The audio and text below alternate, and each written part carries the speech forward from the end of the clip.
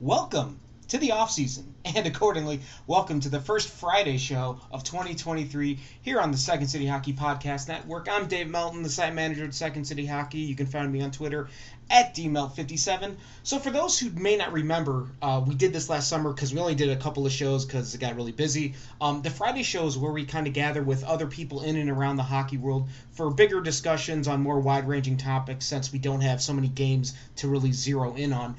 It's very likely that new SCH edition Eric Gegenheimer will be with me on most, if not all, of these episodes, and he might run a few by himself as well. So for the first one of this offseason, it is Friday now, so the season is officially over.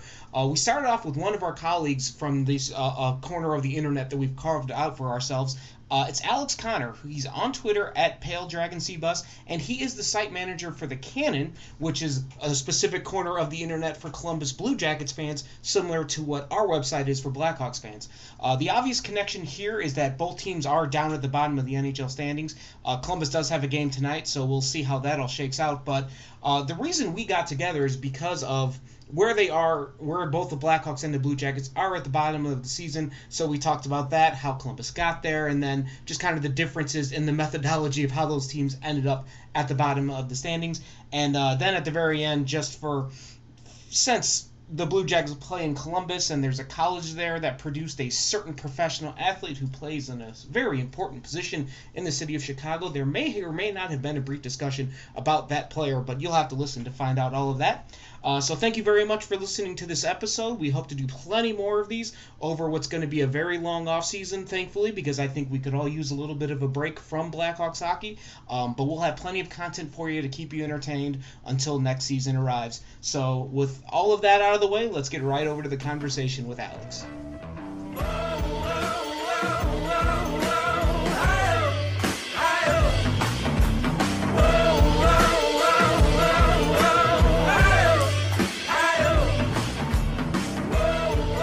Hope that something good happens, but there's also the possibility that something good will not happen because I don't know. I feel like I've been playing with house money for the last 10 years anyway. So yeah, there's another Jackets blog that has been posting on Twitter every day a Tankathon results. So that's been fun to sort of live and die with those results every morning to see where we can come up. And I would love to know what the Tankathon page view count is right now, because I imagine they are just the most popular place on the internet and in Chicago and Columbus and Anaheim and San Jose and everywhere else where this is a relevant part of the discussion.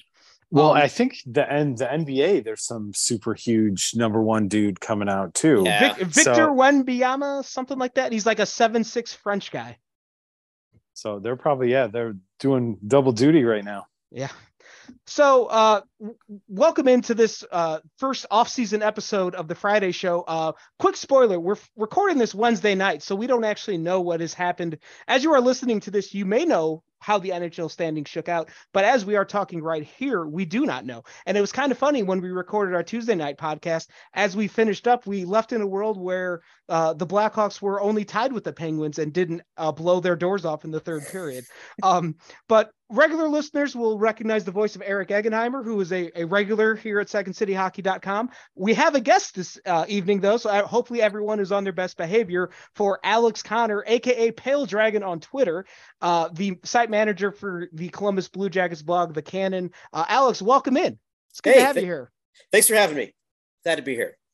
So the reason I think it's a pretty obvious connection about why you are here, because we are both in a similar situation in that we've been watching the bottom of the NHL standings more than anything else for the last 5 or 6 months.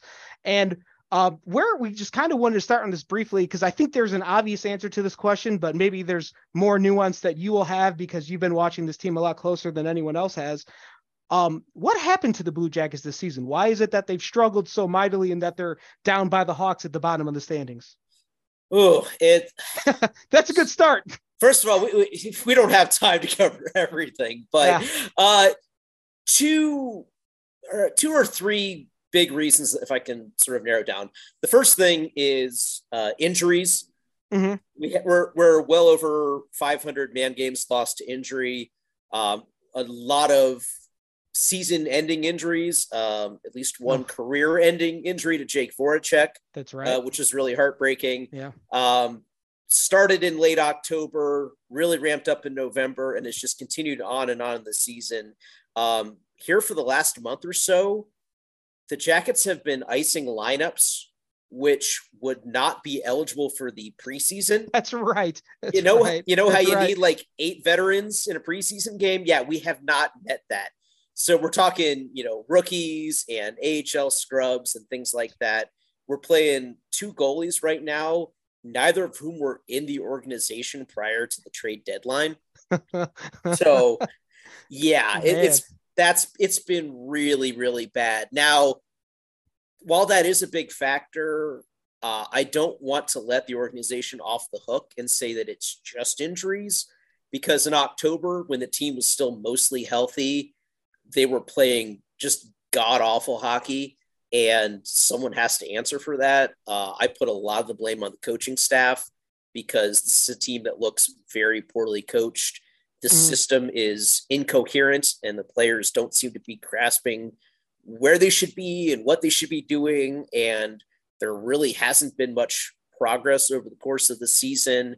The usage of certain players, like, Eric Branson played way too much, and sometimes injuries get blamed for that. But there was at least one game, maybe 2 in October, where he had more 5-on-5 minutes than Zach Werenski. And that just never, ever, ever should happen. Brad Larson is a super nice guy from all accounts, but if I'm being generous, I'm saying he's a huge idiot and should not be coaching an NHL team. I enjoy that huge idiot is generous. I wanted to know what the non-generous one is. I don't know what sort of language rules you have here. I usually try to keep my podcast PG-13, but here's the thing. He was an assistant for about 7 years, was in charge of the power play, and aside from one half of a season in late 2016, the power play was like a bottom 10 power play in the league. And somehow they decided that was good enough to make him the head coach. And surprise, the power play still sucks. Who would have thought? Who'd have thunk it? I think the person at our site that's probably the most familiar with Columbus is Eric, because Eric's been doing the excellent Dying Hard series every week, checking in at the bottom of the standing. So, Eric, how does that line up with what you viewed of Columbus from an exterior perspective? Yeah, lots of different. I think it was either tied or set the all-time record for the amount of skaters used in a season for you guys. That was obvious. Yeah, like you said, over 500 man games. The other one that jumped out at me was 6 different goalies too. Yep. I think you've gone through so far this year. And pretty much all of them have been bad, except for Jonas Korpisalo, who was like surprisingly good. And so we traded him. Yeah, for how long was Jonathan Quick on the Jackets? Was like, it like 3 days? Yeah. Some would say a quick few minutes. Good night, everybody. Tip your waiters. Yeah. So I think the main difference is between the Hawks and Columbus. Like I guess going back to the start of the season, like where were the expectations? Was it like playoffs or fighting for a wild card? Like I can't remember what the general consensus was and where Columbus was going to be. Obviously they're not there because of all the injuries and everything else, but what was it like back in October? Yeah, well, there was a lot of optimism coming into the season. Last season, the Jackets finished with 81 points, which was a lot better than anyone expected. Even people in Columbus weren't expecting that good of a season. They were, in a playoff position at American Thanksgiving. So, great start to the season, kind of fizzled out, but, there was a lot of positives to build on. And then, of course, we shocked the world. We shocked ourselves by signing Johnny Gaudreau. So Right. It was, I think, reasonable to think that, this team should be able to build on that. And I thought playoffs were a possibility, not necessarily a likelihood. I thought a lot of things would have to go right, but I certainly thought this was a team that could and should have been maybe like Buffalo was this year. We're in the mix until very late in the season. And also season to sort of get some answers about, who was going to be in the core moving forward. How do certain pieces fit together? Do Johnny Gaudreau and Patrick Laine make sense on the line together? Who's going to be the center for them? Could a guy like Cole Sillinger or Kent Johnson be that center for those guys? Getting guys like Kent Johnson reps, Kirill Marchenko reps, figuring out who's the answer on defense, in some of these spots, aside from Zach Werenski, obviously. And so that's what I was looking for this season. I had a motto last season of I wanted the team to be bad but fun. And for the most part, they were that. They weren't a great team, but they were exciting. They were competitive in games. They were scoring goals. They were giving up a lot of goals, but it was interesting. This year's team, though, was just bad. It wasn't fun because they weren't scoring as much and they were giving up even more goals. And we weren't getting the answers that we needed about who was in the core because Larson was playing these great rookies for like 12 minutes a night. Because we want to see Sean Kuraly play 18 minutes a game. Come on, and I like Sean Kuraly a lot, but like that's not his role. Yeah. We definitely expected a lot more. I mean, season ticket sales were way up because of the Gaudreau signing, and we've had surprisingly great attendance. We've had like 8 sellouts since January, which I think is a lot of that's from the increase in season ticket sales, but still people are coming out to watch this team, but they're not getting what they paid for. So there is a big question that has kind of been my the horse I've probably beaten to death over the last 5 or 6 months, and we're going to get to that in a second. But I know while the two other teams that are mainly in this discussion, and I guess San Jose kind of fell off a little bit. But I know Eric, for you had something. I think it was essentially just pointing and laughing at Anaheim. And since no one from the Ducks is going to be in on this conversation, was there a specific thing about them you wanted to point and laugh at so we could all enjoy it together? No, I mean, I just can't believe they're probably not going to win a game and they're going to go out not winning in, it was like 16 or 17% of the season. If they end up losing out, which it looks like they're going to, I think the one thing that we can say about both of our teams is they both had every reason in the world to quit weeks ago. Obviously there's nothing for them to play for anymore. But they're still, at least it seems like they're, trying in some sense. And Anaheim just seems like they just could not give a crap whatsoever. Well, and they're at 13 regulation wins? I think, 13 regulation wins. They have, I believe they have the first tiebreaker because of they're at the bottom / top of the list, depending on how you're looking at it. But well, and I saw another crazy stat today that since they had a 3-game losing streak in January, the Bruins have won 26 games since January, and the Jackets have won 24 in the entire season. Well, when the Hawks played the Bruins in March and beat them, the Bruins had 52 wins on the season, I think, and the Hawks had 50 points. So it's just been a cynical chuckle. Like that's every time there's been any discussion about the Hawks this season, just been that cynical. That's go ahead. Is Boston good? I haven't heard anything about that at all. Not every single day for the last I have 6 months. I have the tweet bookmarked in 5 different places just in case, because the night they lost to the Hawks, I tweeted out from the Second City Hockey account. Just remember this game when the Bruins get swept in the first round when we get to April. It probably won't happen. They'll probably, win 16-0 and win the cup without losing a single game. But it'd be fun if I was right for no reason at all. The big question I have for Alex, this is what I'm most curious about, because again, this goes back to my my campaign I've been on all season about just my crusade against tanking in general, and how even if the Hawks are the benefactors of it, like there's always a part of me that's going to hate that they did all this. Considering Columbus legitimately tried to assemble a winning team in the offseason and everything just went to shit because of injuries and everything else, how do you feel that there is the potential that Columbus may not get this generational talent in the draft because of a team who didn't even try to win this season? I'm sort of not as worried about what the other teams are doing. I'm just more sort of focused on what we can do and sort of what we deserve. And I do feel like Columbus is past due to get something good in the draft, because otherwise their draft history is pretty poor. And this is a team that for so long has always won just enough games down the stretch to cost themselves a really good pick. And we have a lot of times of picking like 6th in the draft.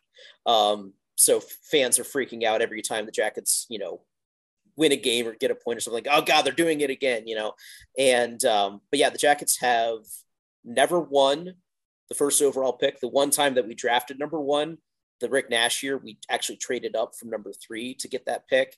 Mm-hmm. And the one time that we finished worst was in 2012, and we lost the lottery to the Oilers. That was the Nail Yakupov year. Okay. I didn't think that was the McDavid year. So I was like, which one of the failed number 1 picks for Edmonton was that? And now Scott Housen claims, though, that regardless, he was going to take Ryan Murray. So there's really no good answer that year. So it's like, the years that we do pick higher are the years that don't have the true generational talents there. The only time that we've actually moved up in the lottery was 2016, where we moved up from 4 to 3. And even if we had stayed at 4, I think we still would have gotten Pierre-Luc Dubois. So moving up didn't really matter. Everyone thought we'd take, Puljujarvi. We thought we'd take Puljujarvi as the fans. A lot of people were really upset about that pick, and it turned out to be actually the right call. But so we have no draft lottery luck. A lot of whiffs, especially in the Doug McLean era, just like taking, passing on Anze Kopitar, who all the scouts wanted, and instead he took Gilbert Brûlé. So that'll happen. Or we also had a top 10 pick in Alexander Picard, who scored 0 goals in his NHL career and had like 60 games and no goals. So that's not great, Bob. Yeah. So I'm thinking, and I feel like because of that, and because we were trying to be good and we're just sort of accidentally bad and had injuries, that I do feel like karmically it would be good to get a pick. Although I also sort of feel like even if we got 2nd, I think everyone would be thrilled with that. If we get 1st, like Bedard is like a can't miss, like you don't hesitate, you just take Bedard. Mm-hmm. If we get number 2, though, there's a lot about Adam Fantilli that screams Blue Jacket to me. Like, he seems to fit the identity of the franchise a lot, of being the kind of, he's bigger than Bedard. He's got some, sandpaper to his game, a little bit of swagger there, kind of like hardworking type guy. Is it a problem that he's a Michigan guy going to Columbus? Well, considering that we already have Zach Werenski and Kent Johnson, I think that ship's got to sail at this point. Okay. So. Okay. Just curious. I it's know a good question. I know the college sports scene, that there's a little bit more of it's a little bit more combative down in Ohio than it is in the Chicagoland area. Well, there was a funny video that the team put out the day of the OSU Michigan football game, where, it rotated through a bunch of the players doing like OHIO. And then at the very end, they showed like the 3 Michigan guys, like, hey, you guys want to do an OHIO? Like all in a row of them, like, no. And then Werenski, like, absolutely not. So yeah. That rivalry never dies. No. I've gotten on this soapbox a lot, so I don't want to stand on it anymore. But Eric, did you have any thoughts on the whole tanking philosophy and how you felt about it, compared with how Columbus got here compared to how the Hawks got here? I mean, the Hawks don't really have a choice at this moment. Looking at it logically, it's the only thing that they could have done this year, unless they really wanted to try to, slowly turn it around over the next 4 or 5 years. So yeah, I've heard that a couple different times, like karmically, or for karma's sake. But I mean, the Blue Jackets it seems like they absolutely, just happen to find themselves in this situation. And again, they're still trying to win games. They're still playing hard with all these crazy lineups and, 6 goalies and all the things that we talked about before. So it feels different, even though they're in the exact same space.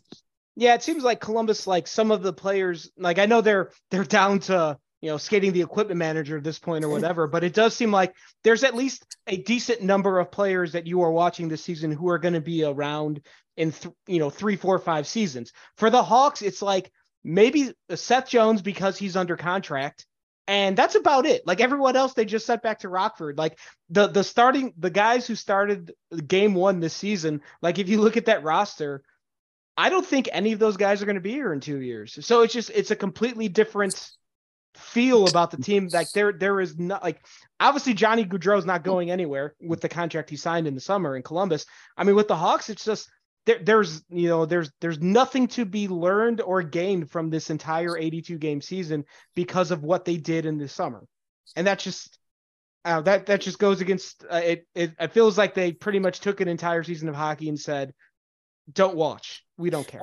Well, but I think that I don't actually blame Chicago for what they're doing. I actually think that they are doing what has to be done in terms of like things were looking really bad. This was a roster that had to be completely torn down and rebuilt from the bottom up.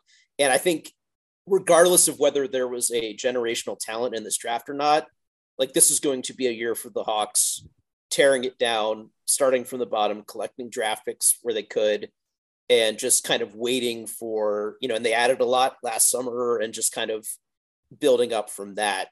So I think this is kind of a natural tank for the Blackhawks. Yeah.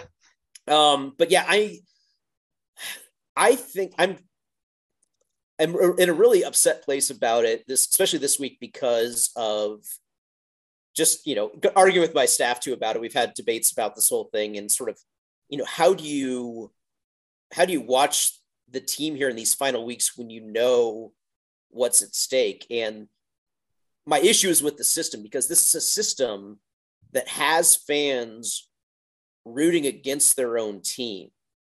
And it's in multiple sports. I mean, it's happening in basketball too.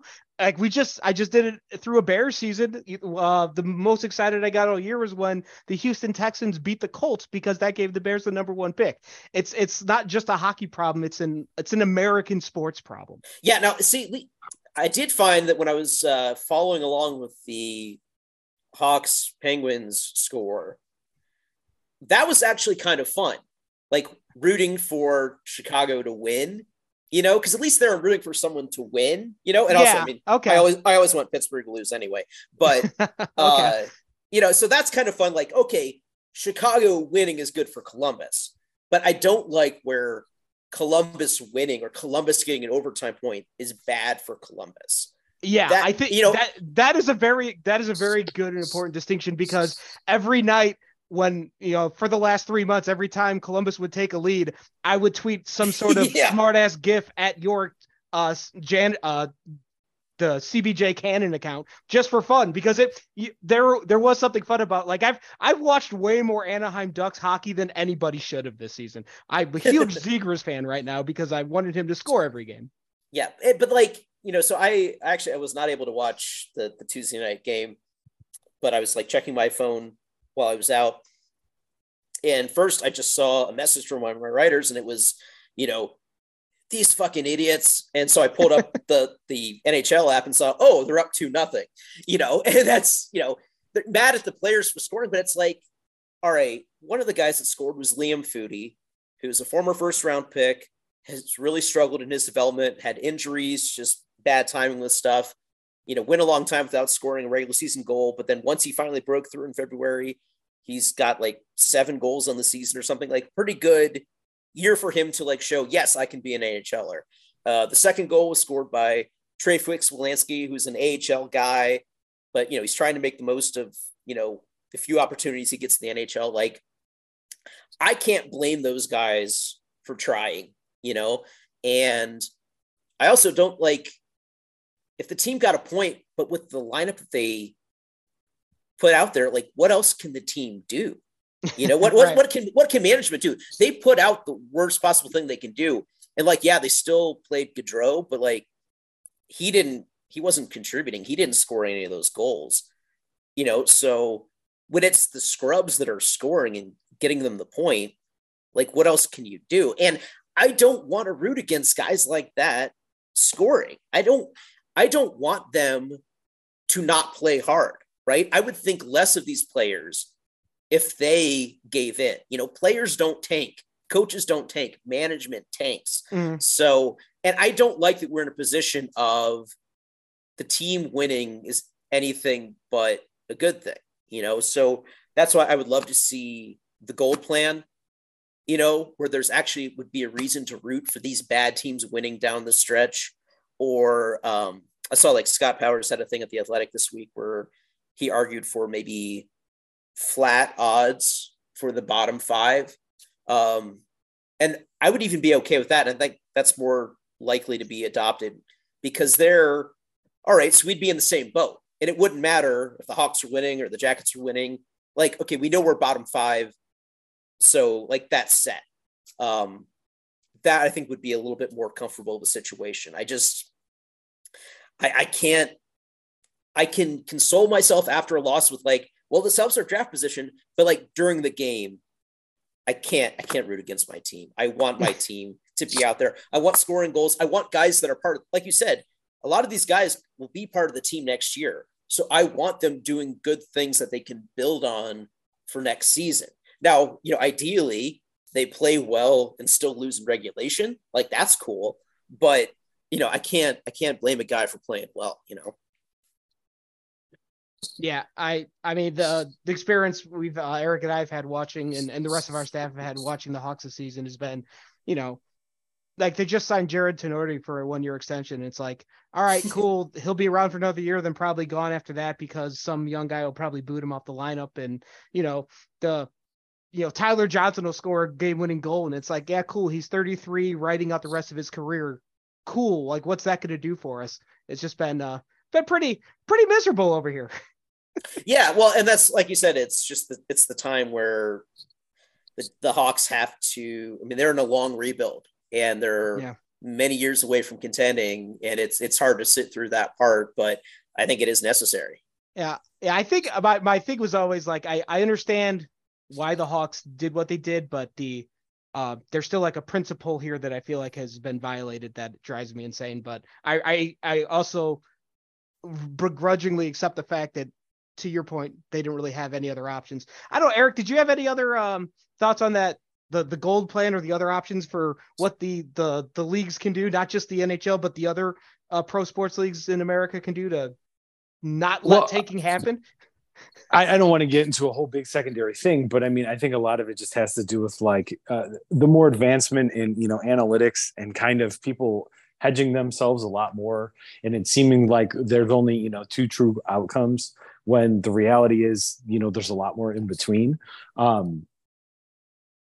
There's something very weird about it. It doesn't feel right to actively root against your team. And like Alex was saying, when he got a message from one of the writers being like, these fucking idiots, you're not expecting to look at it and be like, oh, my team is up. Mm-hmm. It's so backwards from everything that we experience and love about like watching sports and collectively rooting for a team together. So it just, I don't think it feels right. It will never feel right. And just for the tanking in general, it didn't end up mattering. But imagine that you're a Panthers fan or an Islanders fan, and your whole season comes down to whether or not Pittsburgh wins these last two games. Mm-hmm. And they're playing the two worst teams statistically in the entire league, who, for all appearances seem like they're actively trying to lose. Obviously, the Penguins didn't bother to show up last night, but that's part of a bigger issue that, it obviously it needs to be addressed. And whether that is kind of the flat bottom five or the gold plan or, something else entirely, like, I don't think it can continue at this pace, but until, Bettman at least acknowledges the fact that it exists and the owners have a reason to, not keep buying into it, it's just going to continue to keep happening. I also think this might be a kind of a weird year too, just because of the nature of this draft class, because it's not just about the odds of getting Connor Bedard.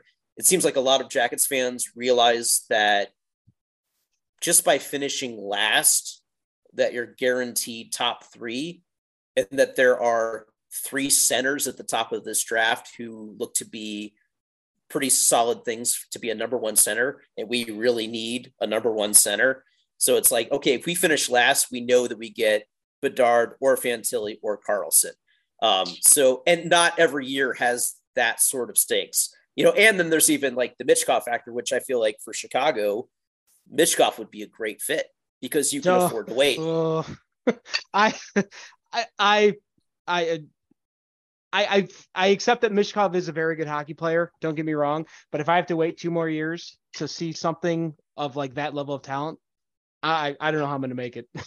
I do not. I don't even want to like get into the Michkov thing just because I don't want to entertain it because I don't want it to be spoken into existence. Like let's. But he could be another Patrick Kane for you guys, or another Artemi Panarin, or something like that. Also, before Chicago fans start to feel too sorry for themselves, need I remind you of what you can console yourself with for the next few years? You can pull out 3 DVDs of championship runs. All right, come on. I know that is. Well, that's how long ago it was that it's DVDs at this point. That's exactly, what it feels like. Exactly right. That's good. Yeah, I'm glad you got to that joke first. We traded Brandon Saad to you guys 5 times since the last time, and lost the trade every time. Exactly. Yeah. By the way, how's the Adam Boquist show going? Because the Seth Jones experience is wonderful. Boquist actually he's been pretty good this year when he can stay healthy, which is an issue. He picked the number 27 when he came here, which was previously Ryan Murray's number, and clearly that number is just cursed, and no one should wear 27 ever again, especially if they're a defenseman. So if he can stay healthy, though, he's great, but that's been an issue. But I think the best part of that trade for us at this point is looking like David Jiricek. So, so that's what I'm really excited about. He looks like he can be basically a future Seth Jones for us. So if it's just, 1 year of Seth Jones for hopefully a career of David Jiricek, like that's a great deal. But then I still have high hopes for Cole Sillinger. So what happened to him this year? He kind of took a step back, didn't he? Yeah, he did. There was a little bit of regression. There was also just a lot of bad luck. Like his underlying numbers were still pretty solid compared to last year. I think he had a lot of puck luck last year and had no puck luck whatsoever this year. And again, the idiot coaching staff, I don't think recognized that. And they didn't use him properly. They gave him, poor line mates, weird deployment, lots of like defensive zone time when like he needed more offensive zone starts just to boost his confidence. They should have sent him down to Cleveland in December, but they had enough injuries at center that they couldn't afford to send him down then. They sent him down way too late. There's some issues there. I don't think he's going to be a 1C for us ever, but like as a solid 2C guy, a kind of maybe like a Brandon Dubinsky type, like I still think he's got that potential. He's a real hardworking kid. Kind of snake bit this year, but I think he'll bounce back. Yeah, that number 1 center is the hottest commodity in the NHL. Sometimes it feels like everybody wants one, but it's a very precious few who are worthy of that distinction. Alex, you've been very generous with your time, so we thank you very much. But one last question before we get out of here: do you have anything else you'd like to share on our Lord and Savior Justin Fields? Because you are a Columbus person, he's from Ohio State. And I figured we could all just take a moment to bask in the glory of what's going to happen. At least the football team in the city will be good. Yeah. Fields rocks, and please stop wasting him.